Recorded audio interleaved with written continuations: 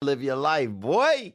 Ladies and gentlemen, welcome to the Conspiracy Farm, where we don't start the conspiracies, we just add the water. And now, your host of the most state-of-the-art, most informed podcast on the interweb, I present to you Pat Miletich and Jeffrey Wilson.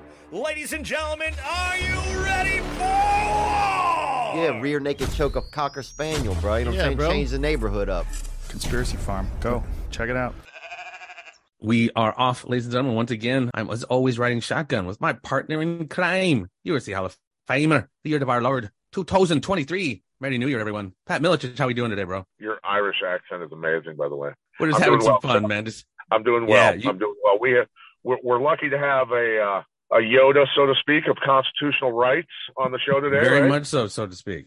Yeah. I mean, I've the correct term, Pat, so much is love constitutionally protected rights. It's a very detailed nuance. Rights don't come from the Constitution; they come from our Creator. The Constitution only protects the rights. It's critical. Sorry to correct you on that, but if people get that, we'd have a much freer that's quite country. all right. Yes.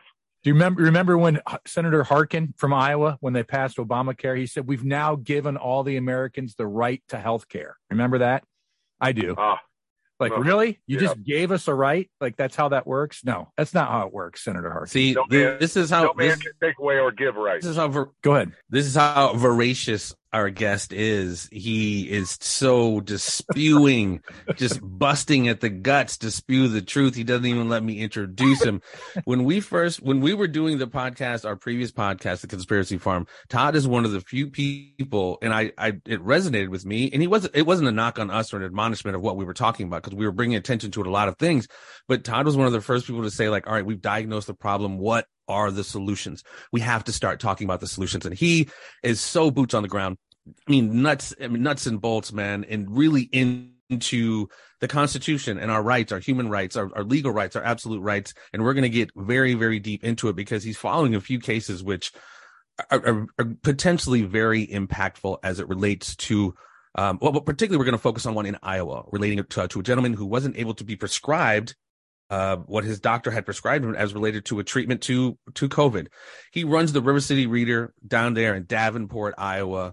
And one of the last few physical periodicals out there, but he's been killing it. He's been killing it for so long. Todd McGreevy, what is up, brother? Happy New Year. Happy New Year, guys. Thanks for having me. Yeah. We published the River Cities Reader newspaper in the Quad Cities, Iowa, Illinois area. We have for 30 years. We just celebrated our 30th anniversary. We were monthly in print. Now we're online every day with new content. We're at rcreader.com. And recently, I want to share my screen here real quick and bring this up for everybody. Let's see if it works. Can you see the Reader site now? Absolutely. Yeah, there's the news release that was issued, and Iowa doctor and former senator accuses boards of unlawfully endangering Iowans. And Senator David Hartsuch. David is a former state senator. He served in the state senate in Iowa for a term. Really smart guy. Pat, have you ever met Hartsuch? I can't remember if you have or not. Oh, yeah. I've known him for years. He actually took karate from me years ago. Yes. Excellent. Yeah. He's really bright. He's a really bright guy. And so the summary of this is that he prescribed ivermectin to one of his patients up in Cedar Rapids. And the patient went to the pharmacy, and the pharmacy said, "No, we're not going to provide that to you."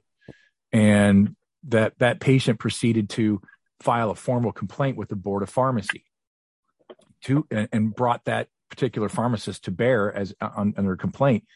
Iowa law says that you can't question the usage of the prescription. You can't say like, "Oh, I don't like the diagnosis. I don't know.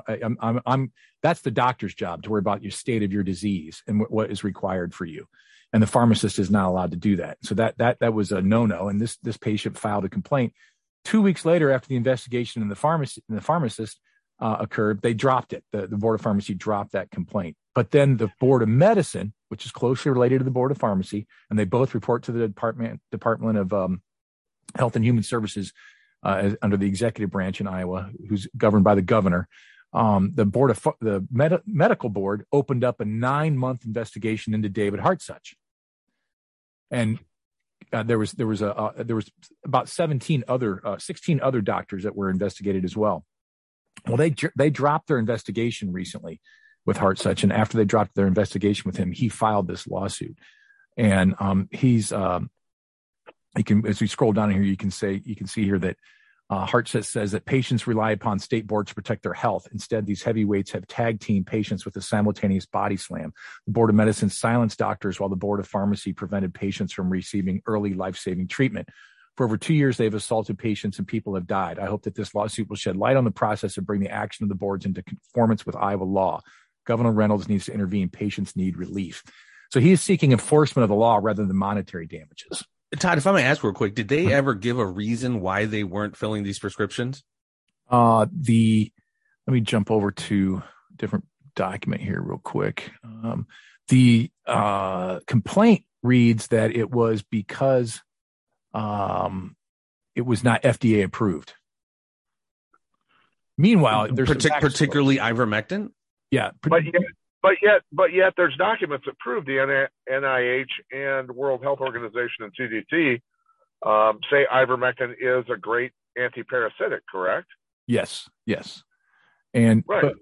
but more importantly, and I'm going to do a new screen share here real quick. Here we go. So this is the actual complaint, and the names have been redacted, if you will, while this is being adjudicated. And right here, you can see the quote. It isn't an FDA approved dose.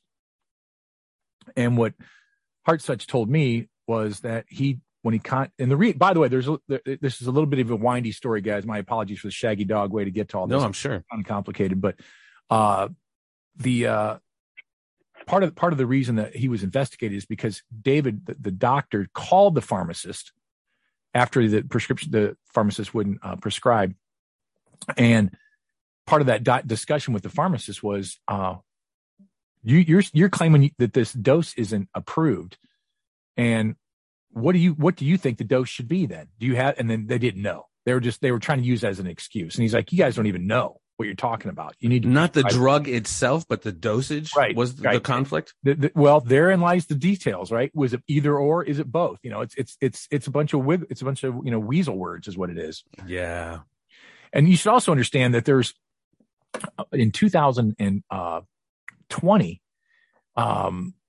the Board of Pharmacy issued an edict to all of the doctors that said that they should not prescribe hydrochloroquine or ivermectin.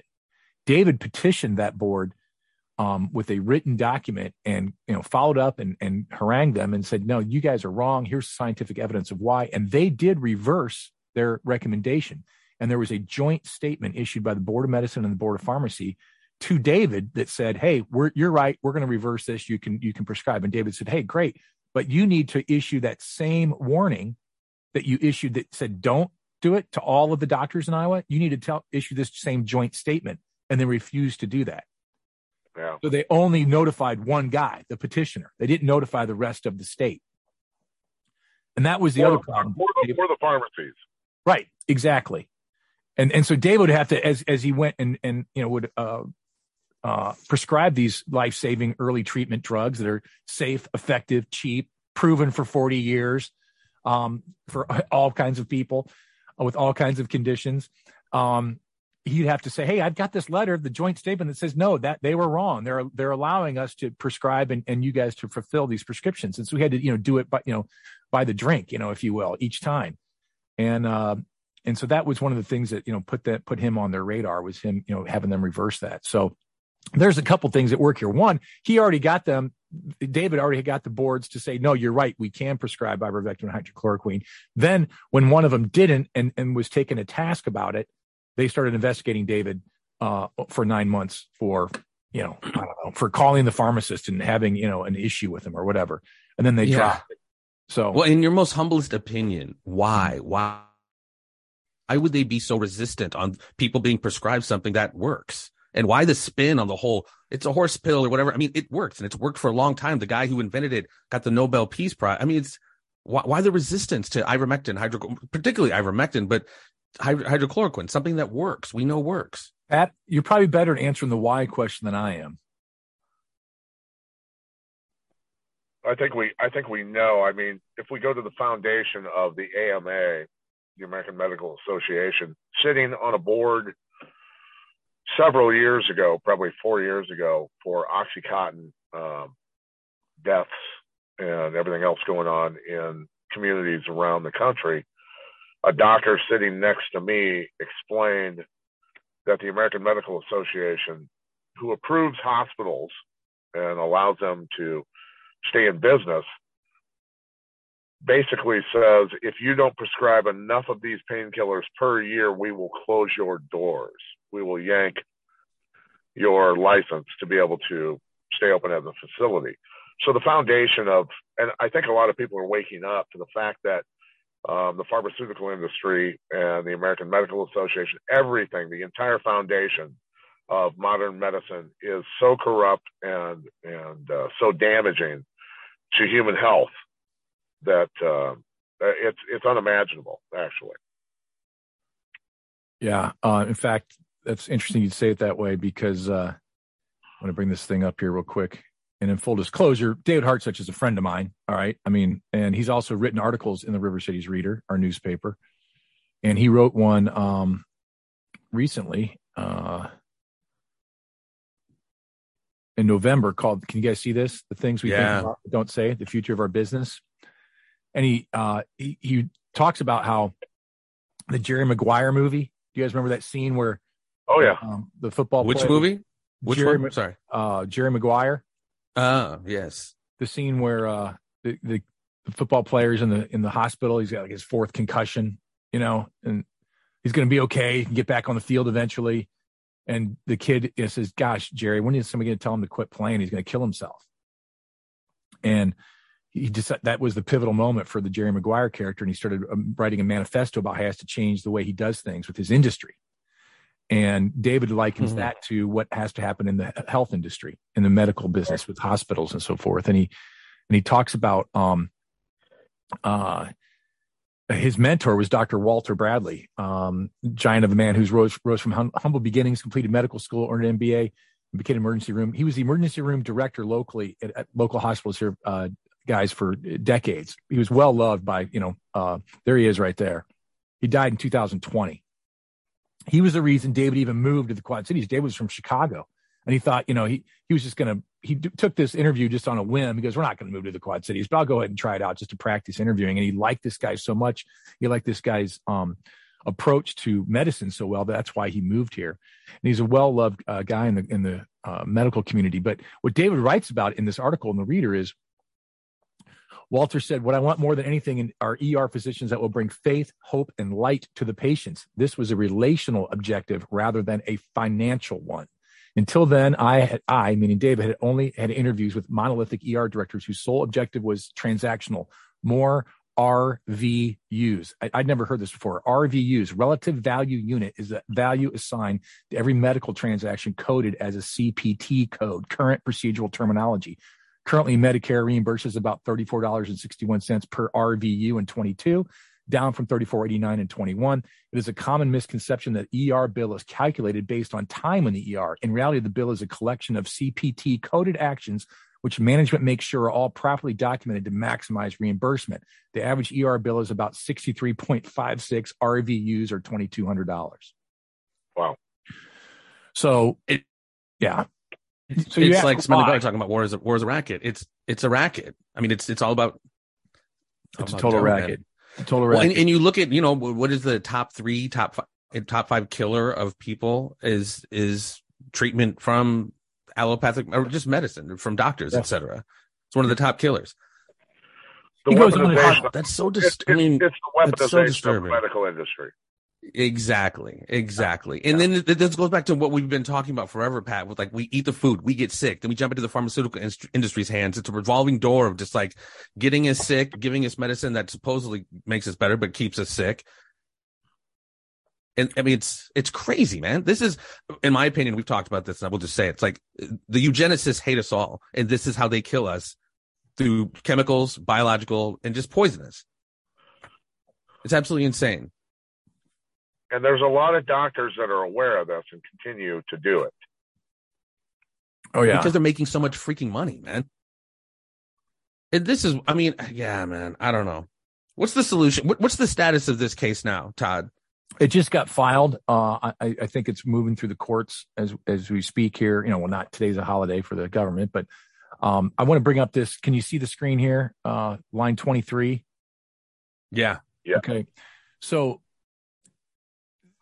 he alleges in this lawsuit that when they ended their investigation of him as a board of medicine, they gave him a warning letter, and the warning letter also included that he had to issue this warning letter and show it to any future employers. He had to, if he wanted to go for any more credentials or like to work in another state or anything like that, he had to show this warning letter. That was his admonishment. That was his punishment, effectively, after this investigation, which, by the way, did not involve any due process. They didn't contact him. They didn't give him any hearing or anything like that. They just had him under investigation, and he's claiming that is a punishment against him. And it is, he says, this investigation was ultra vires due to the lack of predicate contained within Iowa law, and that it has a chilling effect on the rights of the plaintiff, that'd be the doctor, and his patients to free speech and to petition for the redress of grievances. And I want to bring that up because it's a key topic with regards to how people can effectively hold government accountable. You mentioned earlier, Jeffrey, a lot of people do a really good job of complaining about the problems and talking about them and covering them and deconstructing the problems, but what are you doing to fix it? And there are 6 rights in the First Amendment that are protected that we all have inalienably. And one of the 6 rights is the petition for redress of grievances. And all the other 5 of them have all been adjudicated over famous cases over the years: freedom of press, freedom of speech, freedom of assembly. They've all had their day in court, so to speak, and had an adjudication of what it means. The petition for redress of grievances has never been adjudicated because it is ultimately, in our view, the one that is the most effective. And I was talking to David just the other day, and he was researching petition for redress of grievances, and it goes all the way back to Magna Carta. And it was actually one of the first rights that was agreed upon. And it was agreed upon because it was a way to ensure that there wasn't violence, that they didn't just go kill the king every time there was a grievance. Bring your petition forward. Oh, gosh, you were violated over there. Yes, one of my soldiers stole your sheep. Gosh, let me get you, compensation for that, rather than you go kill the soldier. That's what the petition for redress of grievance was about. And it was ensconced in the Magna Carta, and it was brought all the way forward. But in American history, it has not been adjudicated. And I've been heavily involved years ago with We the People Foundation and Bob Schultz, which you guys may have recognized him. And he was in that movie, Freedom to Fascism. He was the one that held the first hearings that C-SPAN covered about the IRS and had the IRS whistleblowers and so forth. Bob has stirred the pot as hard as anybody I know to try and actually do something to hold government accountable. He's filed lawsuit after lawsuit at the Supreme Court over violations, everything from the illegal bailout of the Mexican peso of $40 billion, which many people don't even know happened, to the Patriot Act, to the illegal bombing of Kosovo. He's tried it all. And with each step, they've said to him, and he's done it always on the premise of petition for redress of grievances. And with each step, they've said to him, no standing. And when you actually, like the Patriot Act, they literally said, the court said to him, guess what? You know what? The Patriot Act it's kind of violates smacks. Yeah, it's pretty heinous. But you know what? Your harm is no different than everybody else's harm. Everybody's been harmed equally. That is literally what courts have said leading up to the appeals process. And that is what's happening right now. And I was, Kathleen, who's my wife and co-publishes the paper with me, the editor, we were talking about this yesterday, and she said, that whole standing doctrine and the whole thing about your harm isn't any greater than anybody else's harm. That was the standing doctrine. There's a whole a body of study about this and how it's not really it's a court construct, is what I'm trying to say in a long-winded way. It's an administrative thing that's been born out of the courts over the years. It's not anywhere in the Constitution about standing, and it's a lever, a crutch that the courts use, because I guess that they can almost arbitrarily utilize. It has no standing. It has no standing, even though you can get into legally, constitutionally why it does have standing. Once they say XYZ as it related to having no standing, that's what it becomes, and it just stays there. And I mean, you can redress and appeal, but they always do that. It means if we harm enough of you at once and violate enough of all of your rights at once, then everybody's equally harmed, then you don't have any standing. That's such a bullshit That's what's rationalization. going on. That's actually what's happening. So what if you were to file the case on behalf of all U.S. citizens? Well, is there a way to do that? That's why I'm asking. I think many people have indirectly done that when they say I'm harmed, so let's jump over to the next discussion, because that's this Brunson case, which is new to me in the last couple of weeks. I understand our mutual friend Jason Burmis featured it on Red Voice Media this morning on his show, Reality Rants. I have not watched it yet. I think he took it to task, like many people have, as hopium, as a QAnon type thing, if you will. Let's jump over here. Let's go to this. Well, if you can explain briefly for people who don't know, explain the Brunson case, if you don't mind. Yep. Here's Raylan Brunson. Here's the filing in June of 2021 out of Utah. And these are all the starting with alphabetical order, Alma Adams. So when you see it in online, it's where they'll say Brunson v. Adams, if you will. But these are 388 Congress people that on January 6th voted not to investigate the allegations of fraud of the elections. All right, and this is leading up to when they counted the Electoral College votes, and he's saying that he's alleging that because they violated their oath of office to hold on one second here to certify their oath of office to defend against all enemies, defend the Constitution against all enemies, foreign and domestic, and that the unless they investigated there's 100+ congressmen and senators that said no, we think there's a problem, and it was done formally in the congressional record. There's a problem with this. Before you vote, we need to investigate this stuff, and then it was ignored by these 388, and they moved on and approved the Electoral College. And this no standing, Todd. No. This assertion is in this lawsuit is that and I'm trying to jump around here a little bit, but here it is. I do solemnly swear that I will support and defend the Constitution against all enemies, foreign and domestic. And he said that they took this oath, and he's saying that this is that the rigging of the election, the theft of the election, is an act of war. Is what this allegation is. This lawsuit is. Yes. That's what I was reading. And by not investigating these allegations of the rigged election, you are aiding and abetting the enemy in the war, and therefore you have committed treason. All right, and it sounds kind of patriot nut job, if you will, but frankly, I like it. I think it has plausible sense to me. I think it's spot on.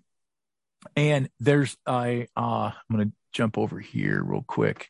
There's U.S. code, and it is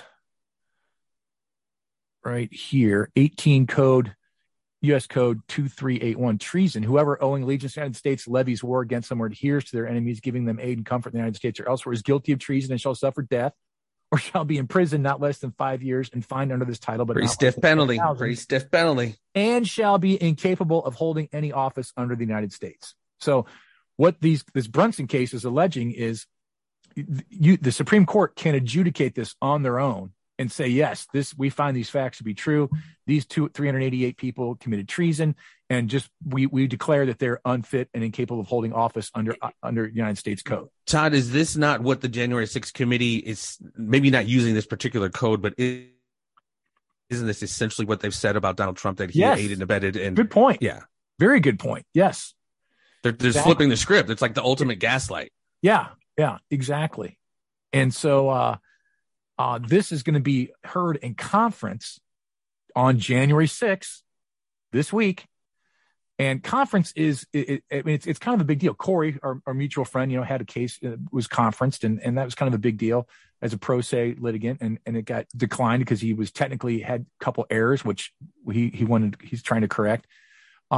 And conference means if 4 of the 9 justices say, yes, we want to move forward with this and bring it to a hearing, then it can move forward. And it gives everybody a chance to at least get, their day in court, if you will. But so the people that are say the Brunsons are grifters and this is hopium and it's QAnon nonsense are saying this is just it's going to just get dismissed. It's not even this is just a waste of everybody's time. That's what their claim is. And primarily because they claim even the case might have merit. Do you see that happening? Do you see it be? I mean, clearly the case has merit, but it's like, as we've seen, like anything else, the judicial system has been so co-opted and taken over and weaponized. Do you see them just dismissing this similar to no standing, even though it has standing and merit? The appeals court up the ladder as it got to this stage used the old, you don't have any standing and your harm is no greater than anybody else's harm. So it's the old saw has already been brought out. It's always there. And so I don't know. My take on it is, what harm is it to see what happens? Why start shredding this thing, and claiming it's going to, what harm is it doing? Is it, if you don't like it, turn it off, don't listen to it. I don't understand the hatred. But it's just one of those things. It's almost like, not to be random, but to going back to like the Kennedy stuff. I mean, that was protected from the top down, from freaking Earl Warren down. The moment you even start investigating, giving any credence to any of this, the possibility that there was more than one shooter, right, or the possibility that this election, a presidential election, was rigged and stolen, it's just bad for business. So they just got to shut it down. Yeah, I hope. What is the status of this case right now? It's going to get heard in conference on Friday.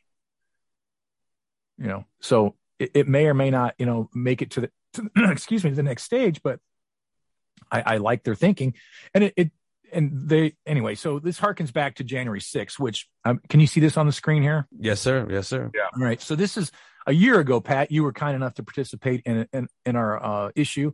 1 year later, I was, but let me point out that I was way down the hill at the street. No. You were kind of participate in our coverage of this because you were there January 6th. Yes. Right. Yes. And so I'm going to hold. This is our issue from a year ago. All right. We did 1 year later. All right. And what we did was in their own words. And there were 5 people that we posed questions to that were there. And we're like, rather than just be this armchair quarterback, I wasn't there. Let's talk to people who were there. And, the people that we interviewed or asked to respond was Clyde Cleveland. He wrote Restoring the Heart of America, Common Sense Revisited. He ran as a Libertarian candidate for governor in 2002 in Iowa. Very, very credible guy. Corey Ibe, small business owner, friend of ours, California native. We did Agenda 31 podcast together. He was there. Jason Burmis, who should go without, explaining how on top of things he is, the great filmmaker, friend of Red Voice Media. He was there. Pat Miletich, you were there. And Sarah Ford, who I think you guys have met before. She's a local Illinois resident here, former lefty daily paper reporter who's woken up and read the Constitution. She was there. So, I mean, we have quite a wide view of things, and we asked all these questions. What motivated you to go there? What was the particular rally or speaker event you wanted to attend? What message did you want to send, and why were you there? Where do you spend most of your time? How many people do you think were there? How would you describe the atmosphere? I was just rereading this again. Corey was explaining how that people were friendly and polite. The mayor of D.C. had ordered bathroom facilities closed and banned selling food to people staying in D.C. for less than a week. He saw people sharing food and water. There was no supplies for people. There were far few trash cans provided, and the few that city did provide were quickly filled. People were very conscientious and placed trash near the cans in one location. This is where I saw what appeared to be a news producer kicking trash that had been stacked neatly so it would look more dramatic for the video. That kind of stuff was going on. Right.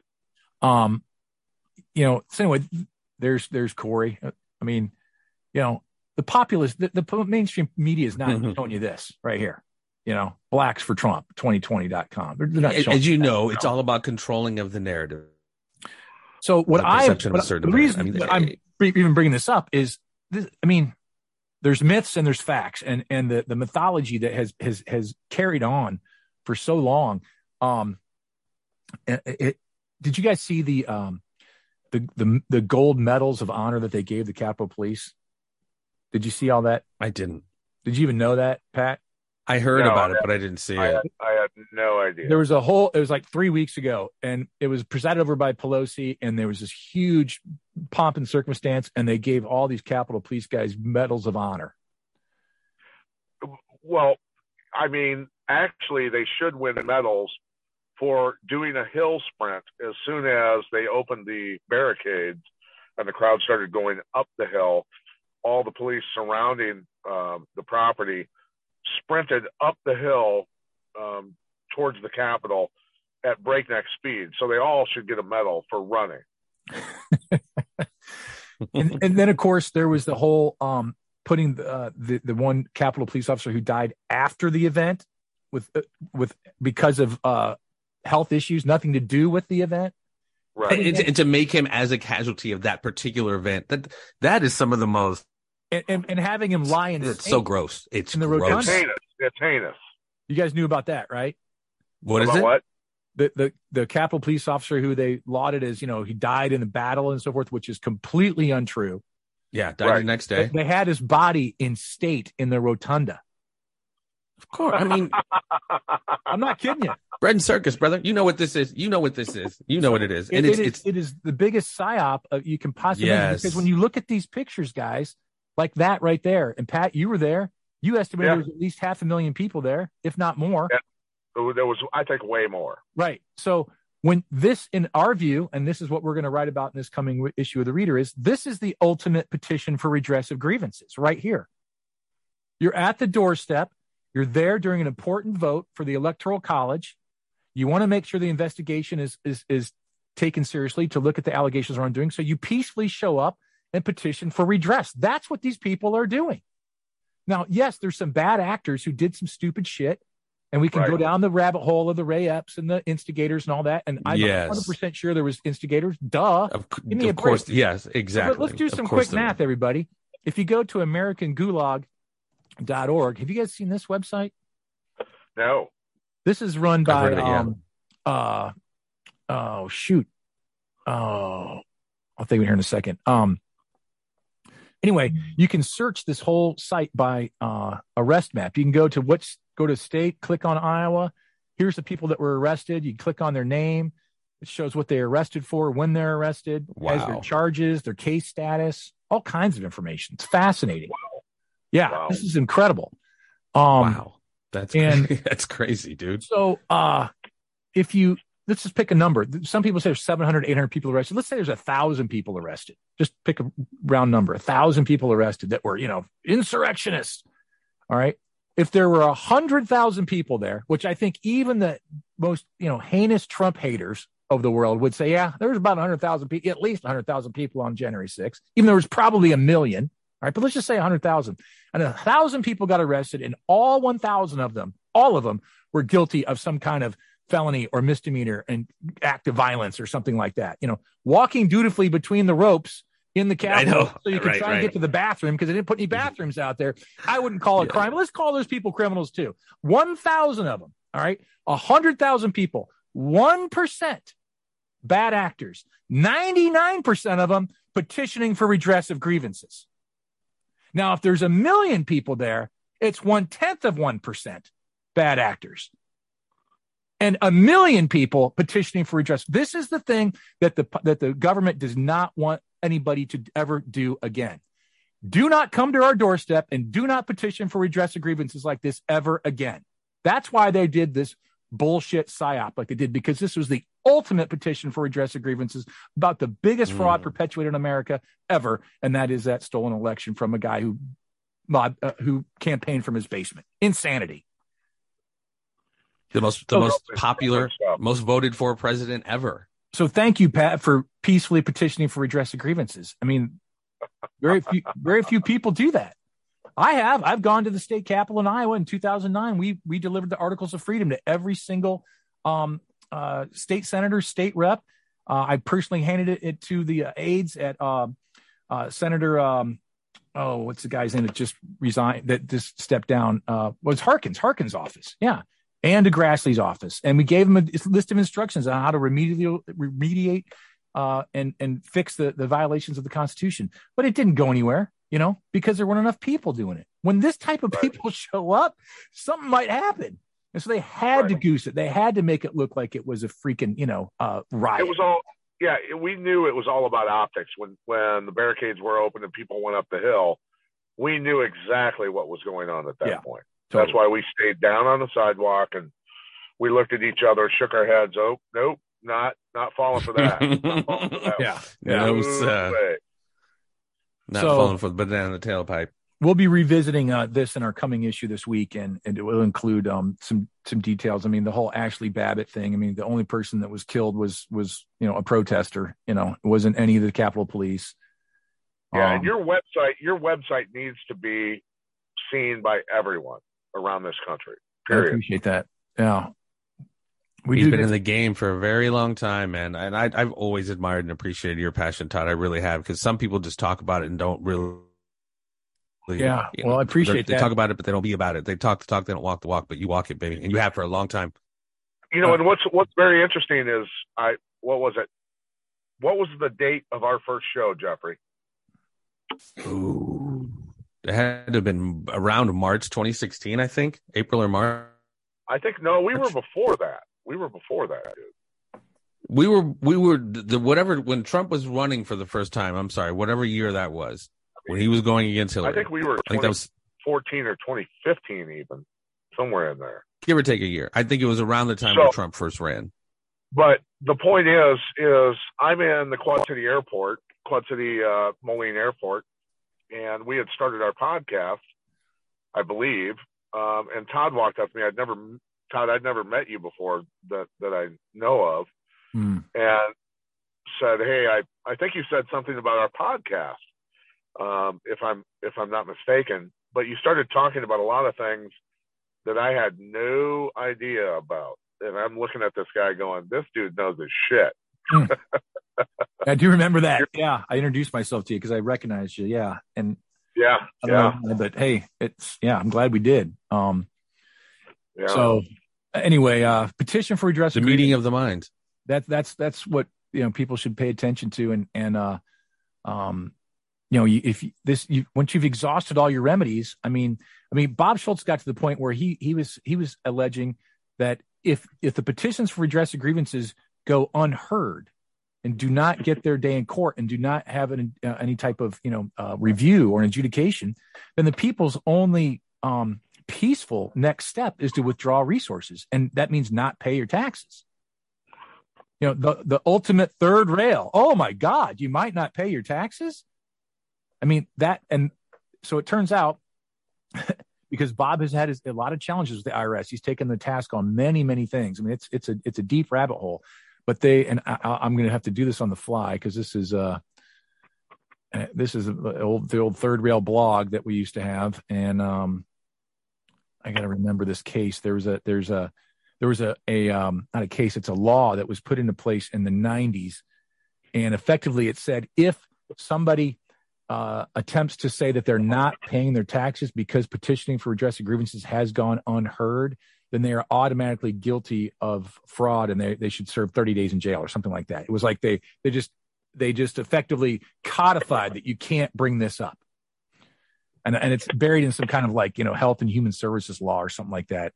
Anyway, I'll find that and send it to you. Now they've hired some 80,000 plus new agents, so it's like about to be on and popping as far as auditing. I know it won't be probably billionaires, but yeah, that's a little spooky. Anyway, thanks for all the stuff that you guys do and keeping it real on your show. And well, thanks for you, dude, for doing the grunt work. Yeah. I know there's a lot of people like you, but it's like, again, everyone has a take that they'll post on Twitter or Facebook, and just they have every right to absolutely express that. But you're doing the work, man, to try to address, like I've told Pat and I've told you, Todd, on the Conspiracy Farm, the episode you and I and Pat did with Corey on, citizenship, etc., is one of the top 3 of. That show was listened to millions of times, and you guys were in that top 3 because that conversation is so very compelling.